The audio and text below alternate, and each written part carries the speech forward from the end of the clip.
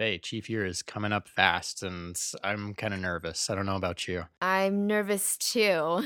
Fortunately, in the comfort of my pocket with my phone nearby, I have the OBG project that's keeping me up to date. Definitely. And really nicely is as Chiefs, we now have one free year subscription to OBG First, which is where you can create your very own library online with all of their amazing articles that you can keep all in one place.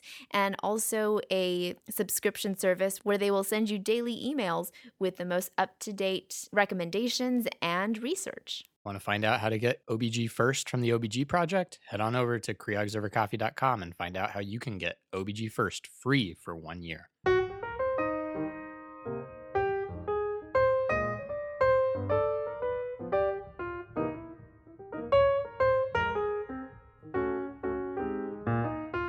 All right, guys, welcome back. This is Faye, And this is Nick. and this is Creogs Creogs Over Coffee.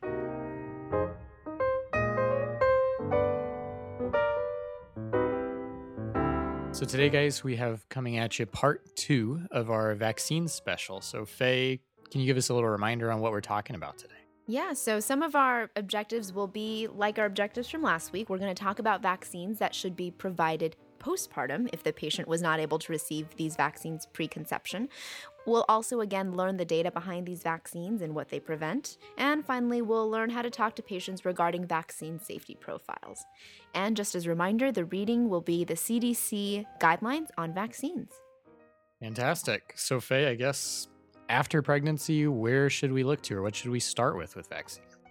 Yeah, so there's a few vaccines that we can give after pregnancy, and this is mostly because these are some things that we check during pregnancy.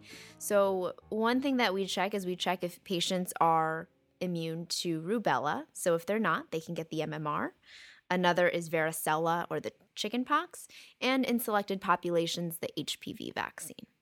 So, Nick, tell me more about the MMR, or the measles, mumps, and rubella. That's it, measles, mumps, and rubella. So, this vaccine, MMR, contains live, attenuated, or weakened strains of all of these particular viruses.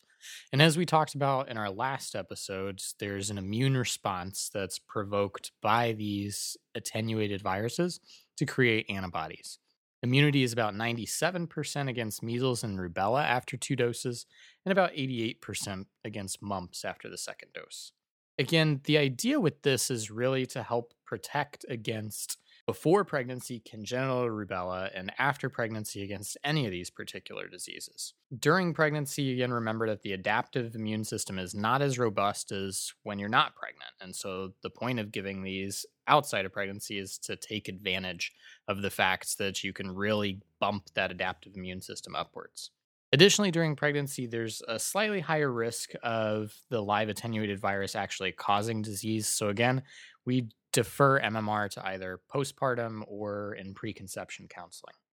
If an adult is not immune to MMR, and again, you should be screening for rubella during pregnancy, at least 1 dose should be given postpartum. Hey, what about varicella? So, varicella, we all know it as chickenpox or potentially shingles. And again, this is not a vaccine that should be given during pregnancy, but in the postpartum period or preconception. The way that it works is like all the vaccines that we talk about. This is a live attenuated virus, and it stimulates that immune system to create antibodies. It is between 88 to 98% effective at preventing varicella after 2 doses, and about 85% effective after 1 dose. The vaccine should be given ideally before pregnancy to protect against chickenpox complications during pregnancy. Because you do have a decreased adaptive immune system during pregnancy, you are more apt to getting things like pneumonia or just being more sick with something like chickenpox. And also you can get congenital varicella syndrome or even neonatal varicella if the mother has the chickenpox during time of delivery. During pregnancy, this vaccine should not be given because the adaptive immune system is not as robust as when one is not pregnant. And again, there is a higher risk of the live attenuated virus actually causing disease. So let's talk about the last vaccine, HPV. Human papillomavirus. So, again, for HPV vaccine, the most recent or updated HPV vaccine is Gardasil 9, which protects against, as you might guess, 9 different strains of HPV. Protects against 16 and 18, which are the causes of 80% of cervical cancer cases. Protects against 6 and 11, which are the cause of 90% of genital warts, and another 5 types that can lead to cervical cancer, including 31, 33, 45, 52, and 58. If you want to go pick your lottery numbers, there you go. How does it work exactly? Just like we've talked about before. Again, it provokes an adaptive immune response. There are 3 separate shots that are indicated for people aged 15 to 45 with a very high efficacy. And this is a take-home point for patients with close to 100% prevention of HPV virus. If patients are aged 9 to 14, 2 shots of Gardasil 9 are sufficient. HPV vaccine is not currently recommended during pregnancy, but should be administered to women up until the age of 45 if they haven't received the vaccine. Great time to give it actually is immediately postpartum while they're in the hospital, so that way they can get the second dose at their 6-week postpartum visit. Faye, you really dove in last time to a lot of these vaccine safety profiles and some of the ingredients and such, so do you mind leading us through some of that again? Sure. So let's first talk about the MMR. And I listed some of the ingredients in the vaccine because I think, again, people are very suspicious as to what goes into vaccines and how they may not be safe. But the MMR is generally very safe. So the ingredients include chicken embryo cell culture, which is a medium, human diploid lung fibroblasts, which is also a medium for which the virus to grow. They also contain a lot of things like vitamins and amino acids, sucrose, glutamate, all of these things that kind of help that culture and help the virus to grow. And also things like fetal bovine serum and neomycin, which is an antibiotic that prevents other things from growing in that medium. All of these things are safe. Side effects from the MMR vaccine are very similar to side effects of any vaccines. Anytime that you are provoking an immune response, you can get things like a fever, a loss of appetite, and just overall feeling sick for 2 to 3 days. With the MMR, it is also possible to get a rash, and it's also possible to get a very mild form of measles or mumps, but this is very rare. And even more rare is a severe allergic reaction. And if that were to happen, that is a true contraindication to getting that vaccine again. What about chickenpox or varicella, Nick? Yeah, so these ingredients are similar to what we've talked about before, actually very similar to what you just talked about with MMR. And they're human diploid cells that contain DNA and protein. There's some sucrose and some gelatin. In terms of the multi-syllable ingredients, there's sodium chloride, monosodium glutamate, sodium phosphate, potassium phosphate, EDTA.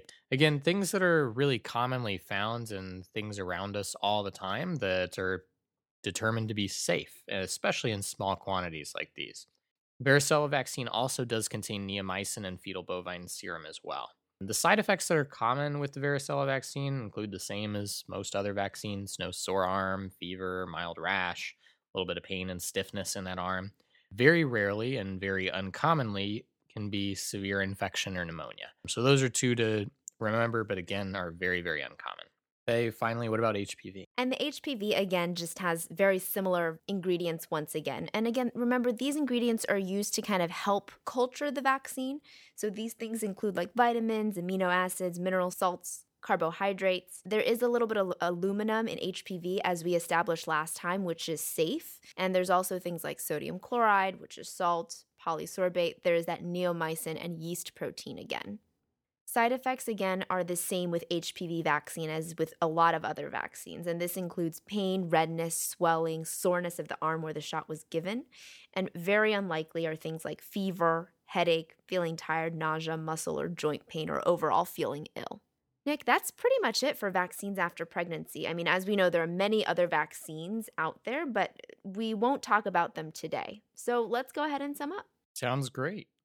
So we talked about 3 particular vaccines today, Faye, that would be ideal to be given in the postpartum period or as part of preconception counseling: MMR, measles, mumps, rubella; varicella or chickenpox; and finally HPV. We said that MMR, to start, again, contains live attenuated strains of each of those viruses, has about 97% efficacy after 2 doses, and ideally would be given before pregnancy to protect against congenital rubella. We don't give it during pregnancy because of a higher risk of the virus potentially causing disease, and we should be screening at least for rubella immunity during pregnancy so we can identify those who may be at risk postpartum. Next, we talked about varicella, which is also a live attenuated virus and should not be given during pregnancy. We should be giving it like Nick said before pregnancy and that preconception stage, but if not, we can also give it postpartum. It is very effective, 88 to 98% effective at preventing varicella after just 2 doses. Finally, we talked about the HPV vaccine, which again protects against 9 different types of HPV, 16 and 18 that cause 80% of cervical cancer cases, as well as 5 other types that cause cervical cancer, 31, 33, 45, 52, and 58, and then 6 and 11, which cause 90% of genital warts cases. And 3 separate shots should be given to people aged 15 to 45, or 2 shots if aged 9 to 14. And it's almost 100% effective against HPV. So really, you should encourage your patients to go out and get this. It's a great time to give it immediately postpartum in the hospital and then 6 weeks after for their second dose at the postpartum visit. We also talked a little bit about vaccine safety profiles and listed some of the ingredients in these vaccines that people may have questions about. And remember, these are all safe ingredients in the dosages that they have in the vaccines. Side effects for all of these vaccines include any type of effect that you would have after inducing your immune system to work hard. So those things would be like fever, loss of appetite, overall malaise, or feeling sick. Now, with the live attenuated vaccines, there is a small possibility of getting a very mild form of the disease.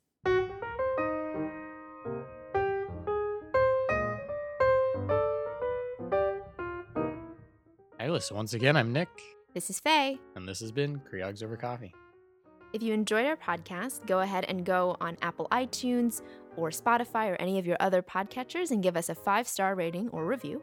Reach out to us online. Catch us on Facebook at Creogs Over Coffee, on Twitter at Creogs Over Coffee 1, on our newest social media profile, Instagram at Creogs Over Coffee.